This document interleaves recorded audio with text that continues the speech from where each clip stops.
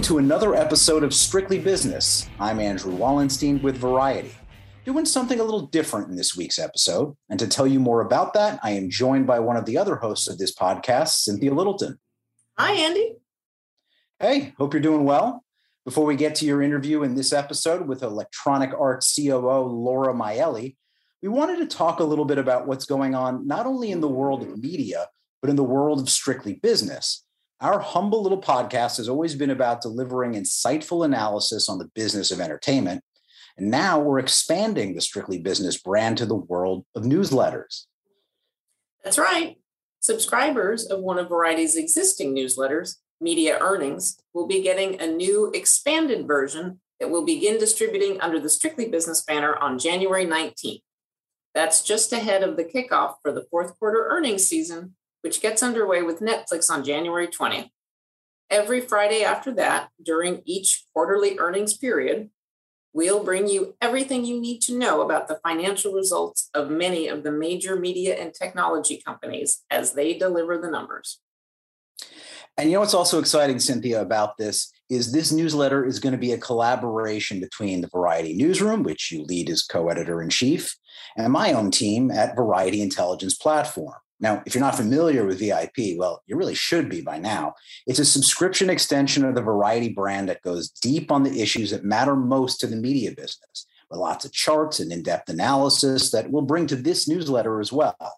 Together with the Variety team's exhaustive and quick coverage from Disney to Google to Lionsgate, I think it's going to bring the best of both worlds.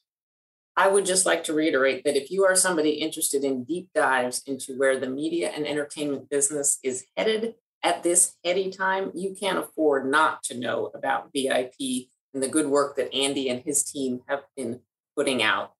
As part of this expansion of the Strictly Business brand into the newsletter, one of the things that we're really focused on is covering earnings and investment issues from the perspective of an industry in transition. We are really writing our coverage for Variety's readers, the entertainment industry professional that is trying to understand where the business is going, how it's changing, who's succeeding, and why. That is really our North Star. We are writing financial and earnings coverage for the entertainment industry professional. That's our differentiation, and you'll tell us, our listeners and readers will tell us how well we're doing at that. I couldn't agree more. I think that this fourth quarter we're heading into, Cynthia, is going to be interesting because I think Wall Street is sort of wised up to the fact that these streaming services are not going to have the kind of growth trajectory that they've been experiencing for most of the pandemic. We're seeing even the big boys like Netflix and Disney Plus starting to fall back to earth. And I can't help wondering if that really is going to sort of set the tone for 2022. More realistic expectations, and perhaps some sobering reassessments of some pretty big companies. What do you think? I think the honeymoon is over.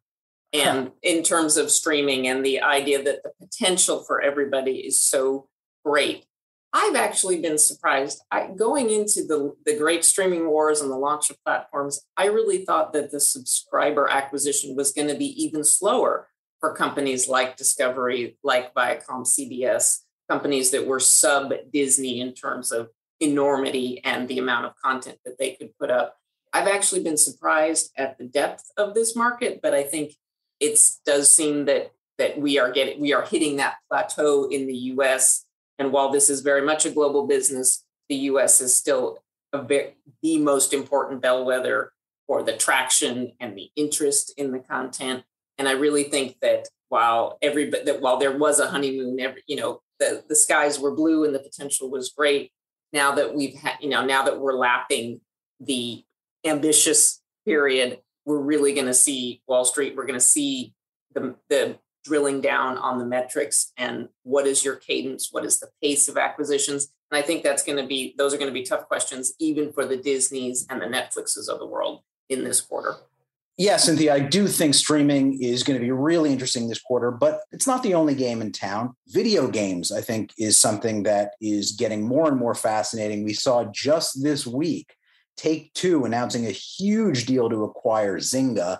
And so that's another reason I'm really interested in hearing your conversation with Laura Miele, because I'm curious where that puts Take-Two's rivals like EA. Are they going to have to sort of ramp up their own deal making? Because it looks like consolidation is going to grip this space in 2022. I really enjoyed the conversation with Laura because she was really candid. And she also, it was an opportunity to talk to her about, in the big picture, video gaming, just like media content. I mean, video gaming has had such an unexpected just accelerant from these pandemic conditions. It's really, there is so much potential for them to harness. And EA certainly has plenty of plans to harness all of that potential. She's also very candid and detailed in how EA has worked with Hollywood and when that's worked well and when it hasn't worked so well and why. She's a very thoughtful interview. Well, I'm looking forward to hearing your conversation with Laura. And before we get to that, just one last reminder, head to Variety.com, click on the newsletters tab on our homepage, and you can sign up for the Strictly Business newsletter. And for now, more with Cynthia Littleton and Laura Miele. Laura Miele was promoted to Chief Operating Officer of Electronic Arts in September of 2021. She's spent 25 years with the video gaming giant that is based in Northern California. Our conversation came a few weeks before that world was rocked by the news of Microsoft's planned $69 billion acquisition of EA rival Activision Blizzard. With that context, it's even more interesting to hear a top gaming executive talk about the competitive landscape at a time when Netflix is diving into this field and Microsoft is obviously about to become an even bigger competitor. That's all coming up after the break. Hey everyone, this is Molly and Matt, and we're the hosts of Grown Up Stuff How to Adult, a podcast from Ruby Studio and iHeart Podcasts. It's a show dedicated to helping you figure out the trickiest parts of adulting. Like how to start planning for retirement, creating a healthy skincare routine, understanding when and how much to tip someone, and so much more. Here's a clip from an upcoming episode featuring the weekly home checks, Keyshawn Lane, that you won't want to miss. A common mistake that a lot of people do, they use fabric softener when it's not so great for your clothes. Should we never be using fabric softener? No, you should not ever be using fabric softener. Wow. It leaves a deposit on our clothes, which is also left in the machine. And it also makes the clothes highly flammable. Wait, what? Yes. What you want to do instead is just use a quarter cup of vinegar. And that'll make them softer? That'll make them softer. And if you wanted some kind of scent, you can use essential oils. Wow, wow, wow. Catch new episodes of Grown Up Stuff How to Adult every other Tuesday on the iHeartRadio app or wherever you get your podcasts. Grown Up Stuff. My simple solution to the problem was remove people from the scene and help them feel safer. In response to attacks against Asian Americans, Maddie Park raised over $250,000 to donate cab rides to the Asian community. There is so much more work to be done. We really need to come together and tackle this issue as a community. Support the Asian community.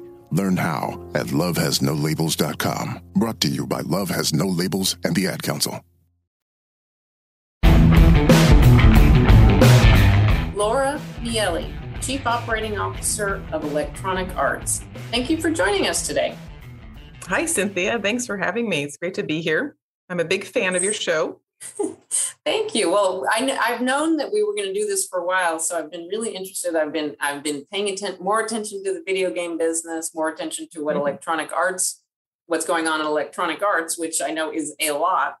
I know EA was a giant and a one of the pillars of the video game business well before the pandemic. But how has this unprecedented sort of behavioral condition that came upon us, how has that changed your business? How have you looked to build on the foundation provided by this increase in activity? Mm-hmm. Great question. I've been in the industry for 25 years, and to see our growth over these years has been incredibly gratifying and motivating. And we, as a business, games are larger than movies and TV and music, I think, combined even. So it's a $180 billion business globally. So it's significant. And yes, when the pandemic happened, more people were playing, and our existing players were playing longer and playing more as well. And something happened during the pandemic that I honestly, in all of my years in gaming, I never thought I would see the day. But the World Health Organization recommended that people play games, and particularly kids play games, so they could stay for their mental well-being, so they could stay socially connected. So all these years of people having certain opinions about video games, and for the World Health Organization to encourage engagement and play was an incredibly exciting moment that, like I said, I never thought I would see.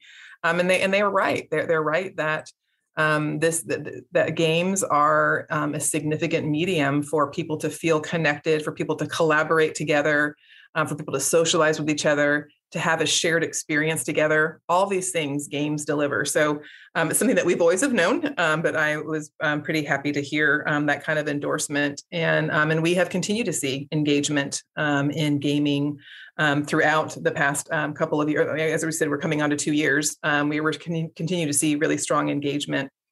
And I see us as we head into the future, platforms and entertainment platforms, we are going to compete with the likes of the Netflix and Amazon for people's time and people's engagement. And I love our position that games have. It's incredibly engaging. Yeah. It is interactive, and it's very social. I mean, you and I could get on a game together tonight and play together, go on a mission together, solve something together, chat while we're doing it. It's an incredibly connected entertainment experience. So I genuinely believe that we have, even though we are the largest form of entertainment, we have a significant runway ahead of us still.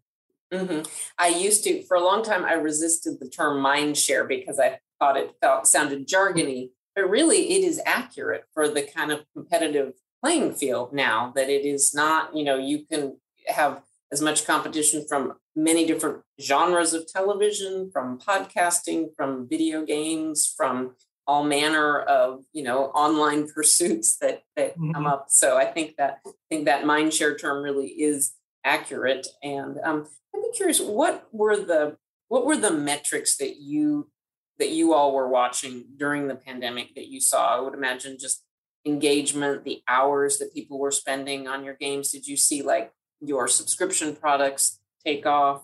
What were some of the metrics that let you see, wow, people are really engaging even more than they have in recent years? Yeah, that's a great question. We watched a few metrics. The first one was just new players coming into our ecosystems and our games. That was fascinating to see people adopt new players coming in, adopting new forms of entertainment. The second area was also really interesting in that we had our existing players that we would watch. We watch how their play patterns, and so people play on weekends heavily. You'll see evening times and weekends. And what we saw is we actually saw people playing more consistently throughout the day and during the day and during the week. And so that was another interesting result or outcome of people being at home and working from home, and maybe having more flexibility with their time and their schedules. And so we saw existing players playing more and playing more consistently through the week. Was there anything, I know, you had to be cautious, obviously, in such a hard time, especially last year, but was there anything that you could capitalize on in terms of communicating with your customers? Did that increase engagement give you any opportunities? Well, I think that one of the more meaningful things that we had the benefit of is that we were able to develop games from home.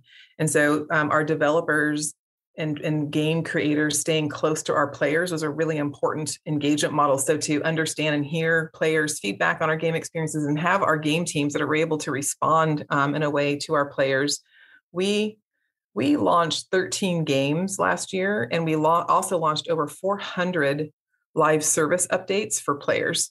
So we were able to really show up in the world and show up for our consumers in a way that I think was really meaningful to them, where other content creation had to stop and had challenges around their production. We were able to continue to move forward.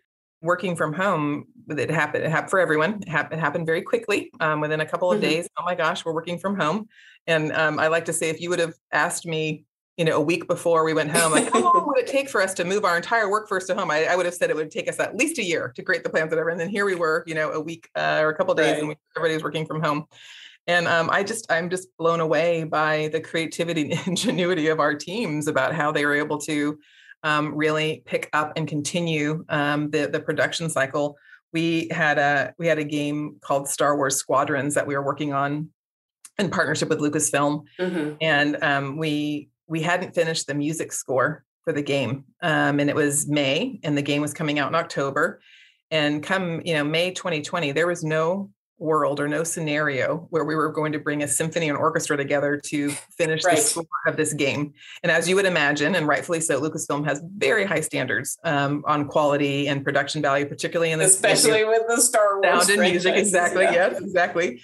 And so one of our music directors had maneuvered and had the idea, and he recorded one instrument at a time, and he stitched together the score, and it's beautiful, and it was amazing. And we won an award a few months ago with it. Lucasfilm approved it, and it was an amazing feat. So the idea that we can be flexible and change and adapt about how we create games was another really incredible outcome of this. And to see the ingenuity and creativity of our teams was pretty great. An orchestra, one instrument at a time. That is dedication. That is incredible. Let me ask you to step back a little bit. And even before the pandemic came upon us, there was no shortage of disruption in the overall kind of the greater media and content world. How has EA dealt with the disruption of the past decade or so with digital, with streaming, with multiplayer games becoming so much more part of the business than the physical product? Video games in Hollywood are not too dissimilar in the sense that Hollywood for a long time made a very good living selling first VHS and then DVDs. And as that has changed the entire business. Are you guys dealing with that kind of shift from physical product to virtual and all the other complications and opportunities that come with it? Mm-hmm. Yes. Again, being in the business for 25 years, I can tell you that it always feels like it is changing every day, from the days when we were PC gamers to, oh my gosh, there's a console coming out now. What is this? This is, and then multiple consoles.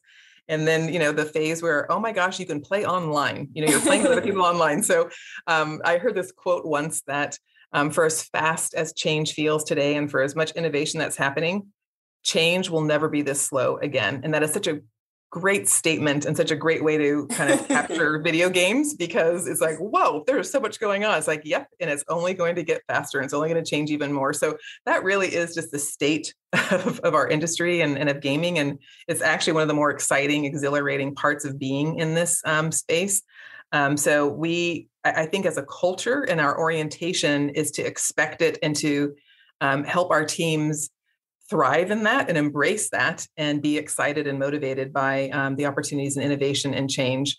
And the idea that and again, as we change and evolve as an industry, we just keep growing. We keep reaching more players every year, every month, every day. And I think that the future paths for us, certainly in mobile, to have billions of handsets in people's hands in all corners of the world, there's still a significant opportunity for us to bring content and bring play and bring joy to players, which is very exciting to us.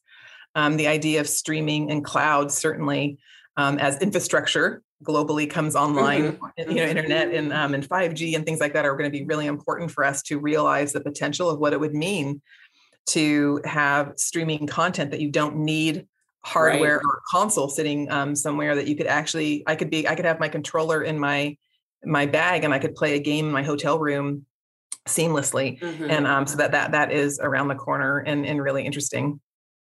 Are you dealing with the sort of the dilemma aspect that certainly print publications and traditional Hollywood is dealing with, where the traditional businesses are shrinking but still churn out especially a lot of cash flow?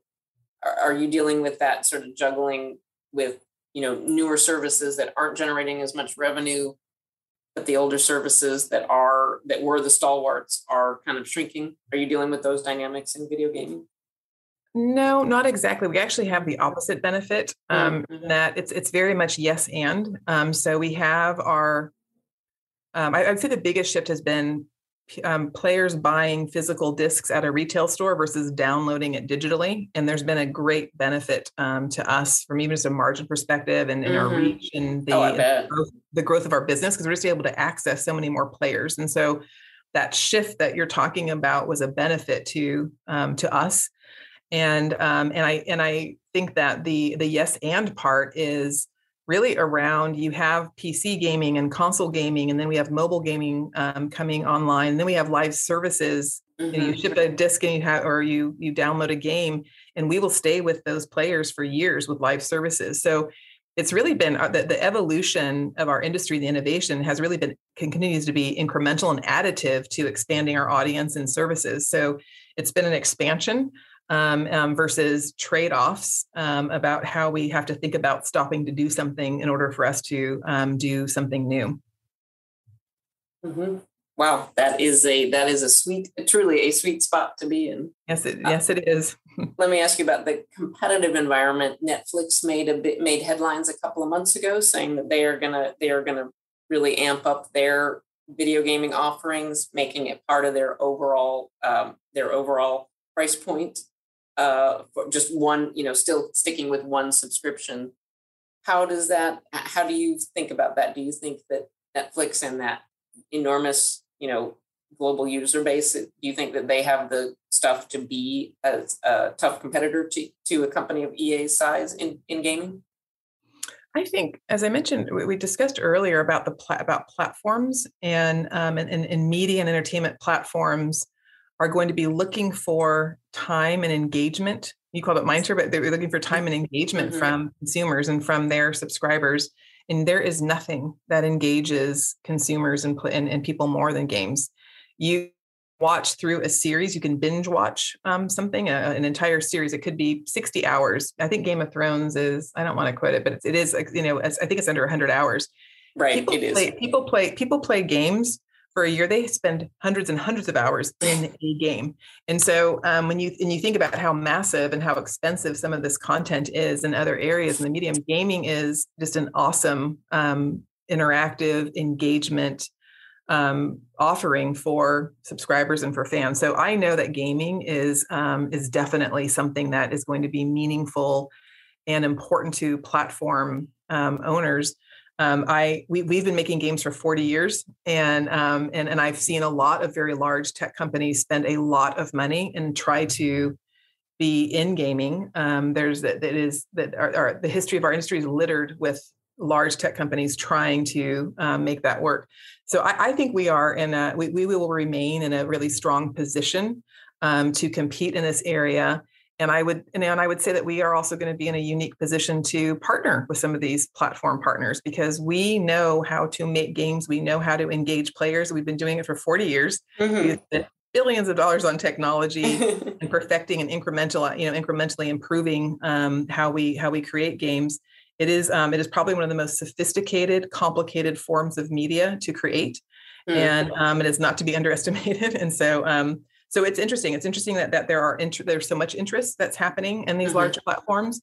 And when you look at our portfolio, we have sports, we have The Sims, we have Teenage Girls, we have shooter games for core players, we have amazing action games like in Star Wars Jedi Fallen Order, a great live service in Apex. We have a really broad breadth. So Electronic Arts in particular, we have a broad offering for a lot of different types of consumers. And so I think that we are in a really strong position for strategic partnerships in the future with some of these platforms. Can I ask you, is there any active conversations about such a strategic partnership going on right now? We currently partner with Microsoft and Sony, as you would imagine, and we did partner with Google when they were launching Stadia. So we did FIFA and Madden for them, and we're always in conversations with people. So we're always open to have dialogue. We're also on Steam for our PC business as well. So one of the things that has been really great for our growth and our history is that we're fairly platform agnostic. I mean, we just want to get we're game creators. We make games. And we want the creation of our game developers to be in as many hands as possible. And it's a pretty great position for us to be in, for us to be open to talking to partners. So yes, we are always talking to strategic partners where there's potential. Don't swipe away anywhere. We'll be right back with more from Electronic Arts' Laura Miele after the break. Hey everyone, this is Molly and Matt, and we're the hosts of Grown Up Stuff How to Adult, a podcast from Ruby Studio and iHeart Podcasts. It's a show dedicated to helping you figure out the trickiest parts of adulting. Like how to start planning for retirement, creating a healthy skincare routine, understanding when and how much to tip someone, and so much more. Here's a clip from an upcoming episode featuring the weekly home checks, Keyshawn Lane, that you won't want to miss. A common mistake that a lot of people do, they use fabric softener when it's not so great for your clothes. Should we never be using fabric softener? No, you should not ever be using fabric softener. Oh. It leaves a deposit on our clothes, which is also left in the machine. And it also makes the clothes highly flammable. Wait, what? Yes. What you want to do instead is just use a quarter cup of vinegar. And that'll make them softer? That'll make them softer. And if you wanted some kind of scent, you can use essential oils. Wow, wow, wow. Catch new episodes of Grown Up Stuff How to Adult every other Tuesday on the iHeartRadio app or wherever you get your podcasts. Grown Up Stuff. Snakes, zombies, sharks, heights, speaking in public. The list of fears is endless. But while you're clutching your blanket in the dark, wondering if that sound in the hall was actually a footstep, the real danger is in your hand, when you're behind the wheel. And while you might think a great white shark is scary, what's really terrifying and even deadly is distracted driving. Eyes forward, don't drive distracted. Brought to you by NHTSA and the Ad Council.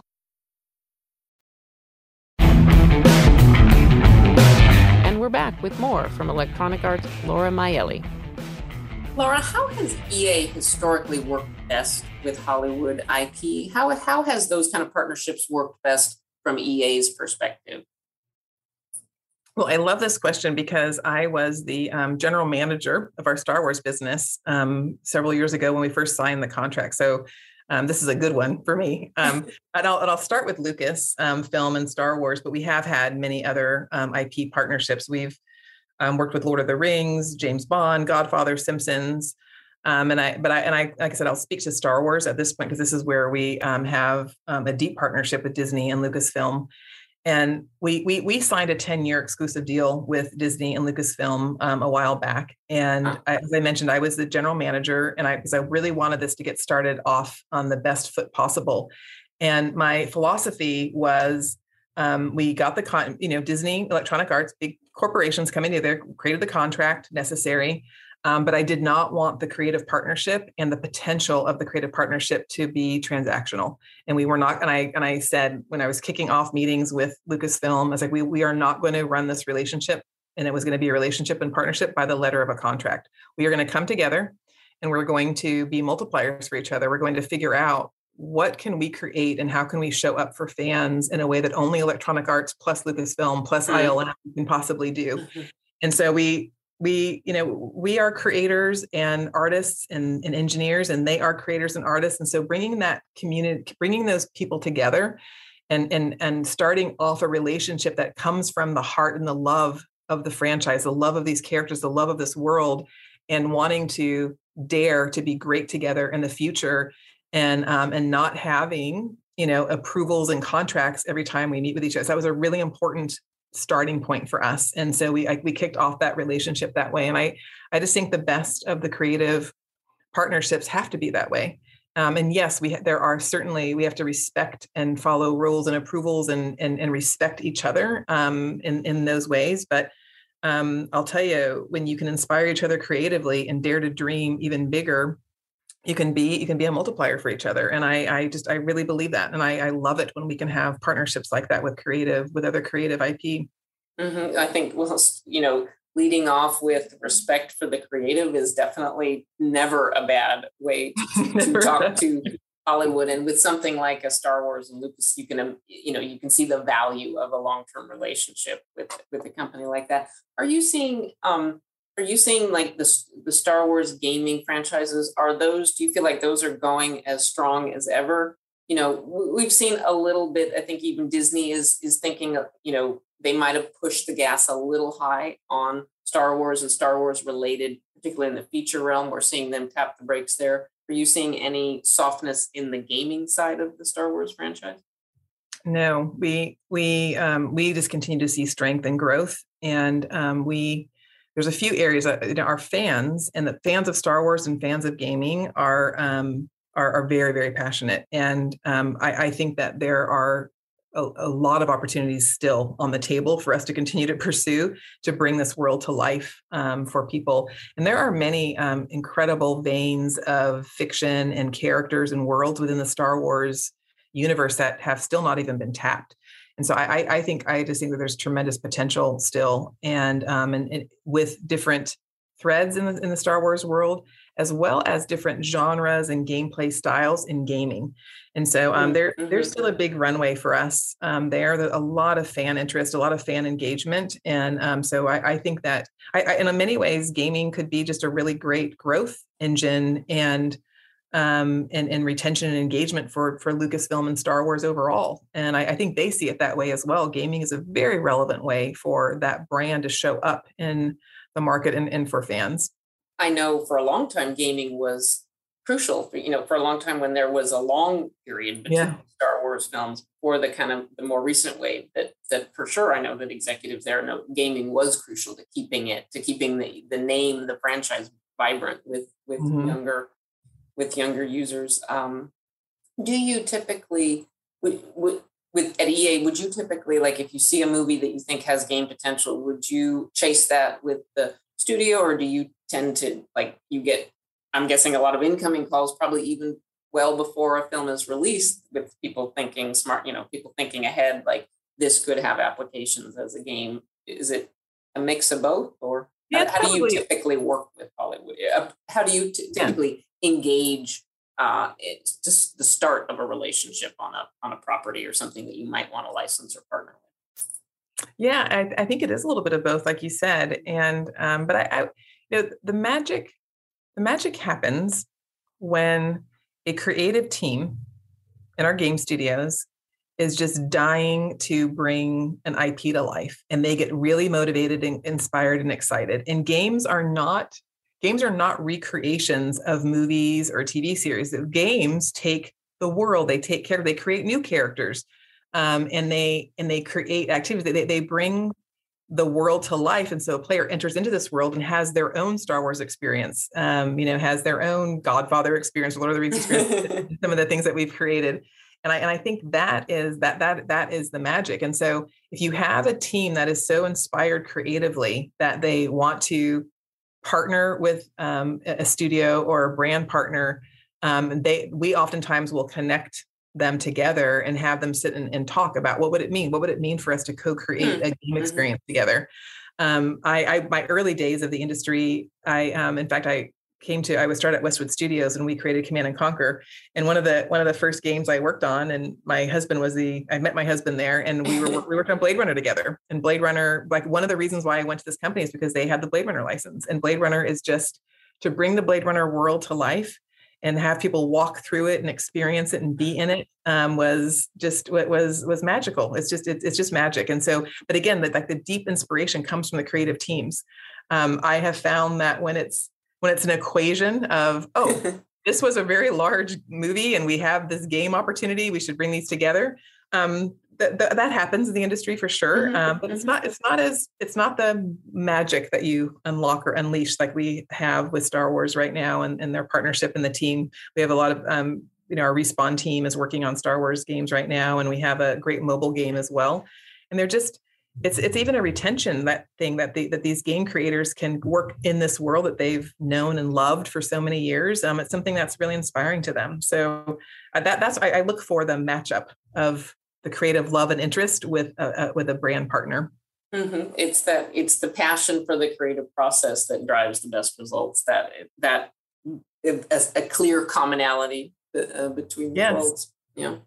I've read a lot, seen that video gaming as an opportunity for e-commerce and for live events within video gaming on streaming platforms are seen as real opportunities and a lot of growth potential. Is there anything in that arena that EA is working on?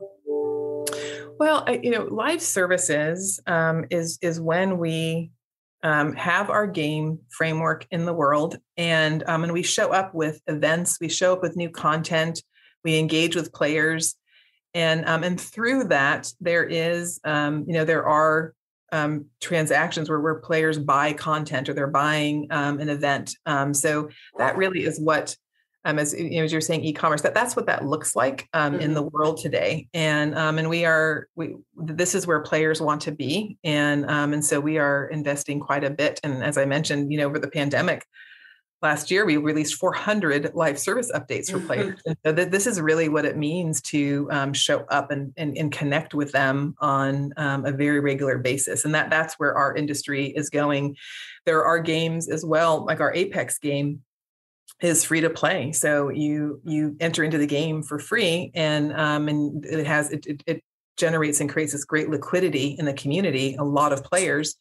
And then we offer players to purchase weapons and vanity items, like to, kind of show badge of honor and things that they, maybe they've earned the right to have a special insignia or a special collector item or something like that. And so that is, and then they also to participate in events. And so that is a great way for engagement, where we have this offering for everyone. And then that those that want to take it a step further are able to do that through, through a transaction. We've been talking about e-commerce for 20 years. Watching a TV show, I like that sweater, I want to buy it. But what you're talking about and what, the examples that we've seen in recent months are pretty staggering. It is. And I see it as another level of engagement. If you love something and you want to spend more time in it, or you want to go deeper into the world or have events with friends, like the opportunities and the extensions that I think are there is significant. I mean, I've played games that for years, online games that, you invest more in your character, or you want to build out, a certain world or add to the inventory that you have. And it's just, to me, it's another engagement model that I think is really meaningful to consumers. Do you think we've been talking so much of the future is very much online and streaming on demand? Do you think that the hardware world of video gaming with set-top boxes, I realize that the physical disc is already going away, but the hardware, do you think that it's all going to just come through a stream in 10 years, 20 years time? Yeah, that is a great question. Possibly. However, again, I think this idea about yes and, I think the idea about streaming and cloud is about accessibility and playing anywhere. One of the things I love about our industry is that we are a blockbuster entertainment business still. And it's so fun and it's incredible. And just like the movie industry, you could download pretty much any movie to your TV or your iPad, gasp, poor directors and creators, like, nope, I'm watching everything on my iPad, let alone sitting in a movie theater experiencing the incredible multi-channels of sound and special effects and the characters larger than life. And so I would like to think that there's potentially always going to be a dimension of our industry of this blockbuster feel and experience. And, hardware certainly provides that kind of processing power locally for the experience. But, to your point, 20 years from now, based on infrastructure and that there's a world where the processing and the graphics and everything are better served by streaming and cloud that will come into the living room. But, I look at our industry and innovation and tech, as I'm sure you do too, as you're thinking about entertainment, it's kind of in 5-year increments because, you have to pace yourself a little bit about what the possibilities are. So I think there'll be a combination of both for a little while. My last question for you is, I would love to know, in your experience, I know you've been with EA for many years now, what was it in your background, whether at EA or before coming to EA, what was it that you think that really, what was something in your previous experience that best prepared you for the job you have now? Well, I started in architecture and design before I came into gaming. And what drew me to gaming the most was being able to go online and play with other people. So the idea that you could have this shared experience with other people was super interesting to me and brought me into this incredible industry and media. And I feel very fortunate to have had a great career in that. And I think that that process of, I just have always had this this deep intellectual curiosity about new things and human connection and form and following function, and how you think about the possibilities versus using an old playbook and keep iterating and being incremental about something. And so I think that starting in architecture and design and daring to think about the problem and how to design a solution, and then just having the intellectual curiosity and allowing my intellectual curiosity to lead me to multiple roles through my career. So as I came into gaming and being in gaming, I had many different responsibilities through marketing and sales. Data and analytics was one of my favorite responsibilities that I had. And all roads for me, being a COO at a company like Electronic Arts, all roads led to this, because now I have had a deep understanding of our studio organization, of our marketing organization, of our business, data and analytics about our players. And so the convergence of these things in most businesses today, certainly Electronic Arts and gaming, but the convergence of so many things coming together and being far more vertical at how you think about the business opportunities, your consumer opportunities and benefits for them, all have come together. And so I think the idea of being open to ideas and many different things, the culmination of all these experiences, even the GM of Star Wars, brought me here. And I have a certain purview and experiences to help integrate and help us move faster as we innovate and think differently about the future.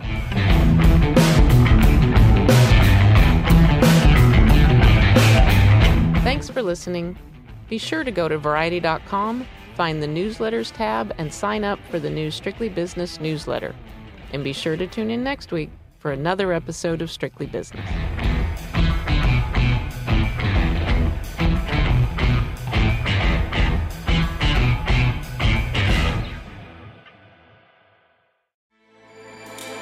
With everything you have on your plate, earning your degree online seems impossible. But at Grand Canyon University, we specialize in helping you fit a master's degree in education into your busy day. Your graduation team, led by your own GCU counselor, provides you with the personal support you need to succeed. Achieve your goals with a plan and team behind you. Find your purpose at Grand Canyon University. Visit gcu.edu. Hey everyone, this is Molly and Matt, and we're the hosts of Grown Up Stuff How to Adult, a podcast from Ruby Studio and iHeart Podcasts. It's a show dedicated to helping you figure out the trickiest parts of adulting. Like how to start planning for retirement, creating a healthy skincare routine, understanding when and how much to tip someone, and so much more. Let's learn about all of it and then some. Listen to Grown Up Stuff How to Adult on America's #1 podcast network, iHeart. Open your free iHeart app and search Grown Up Stuff. Grown Up Stuff.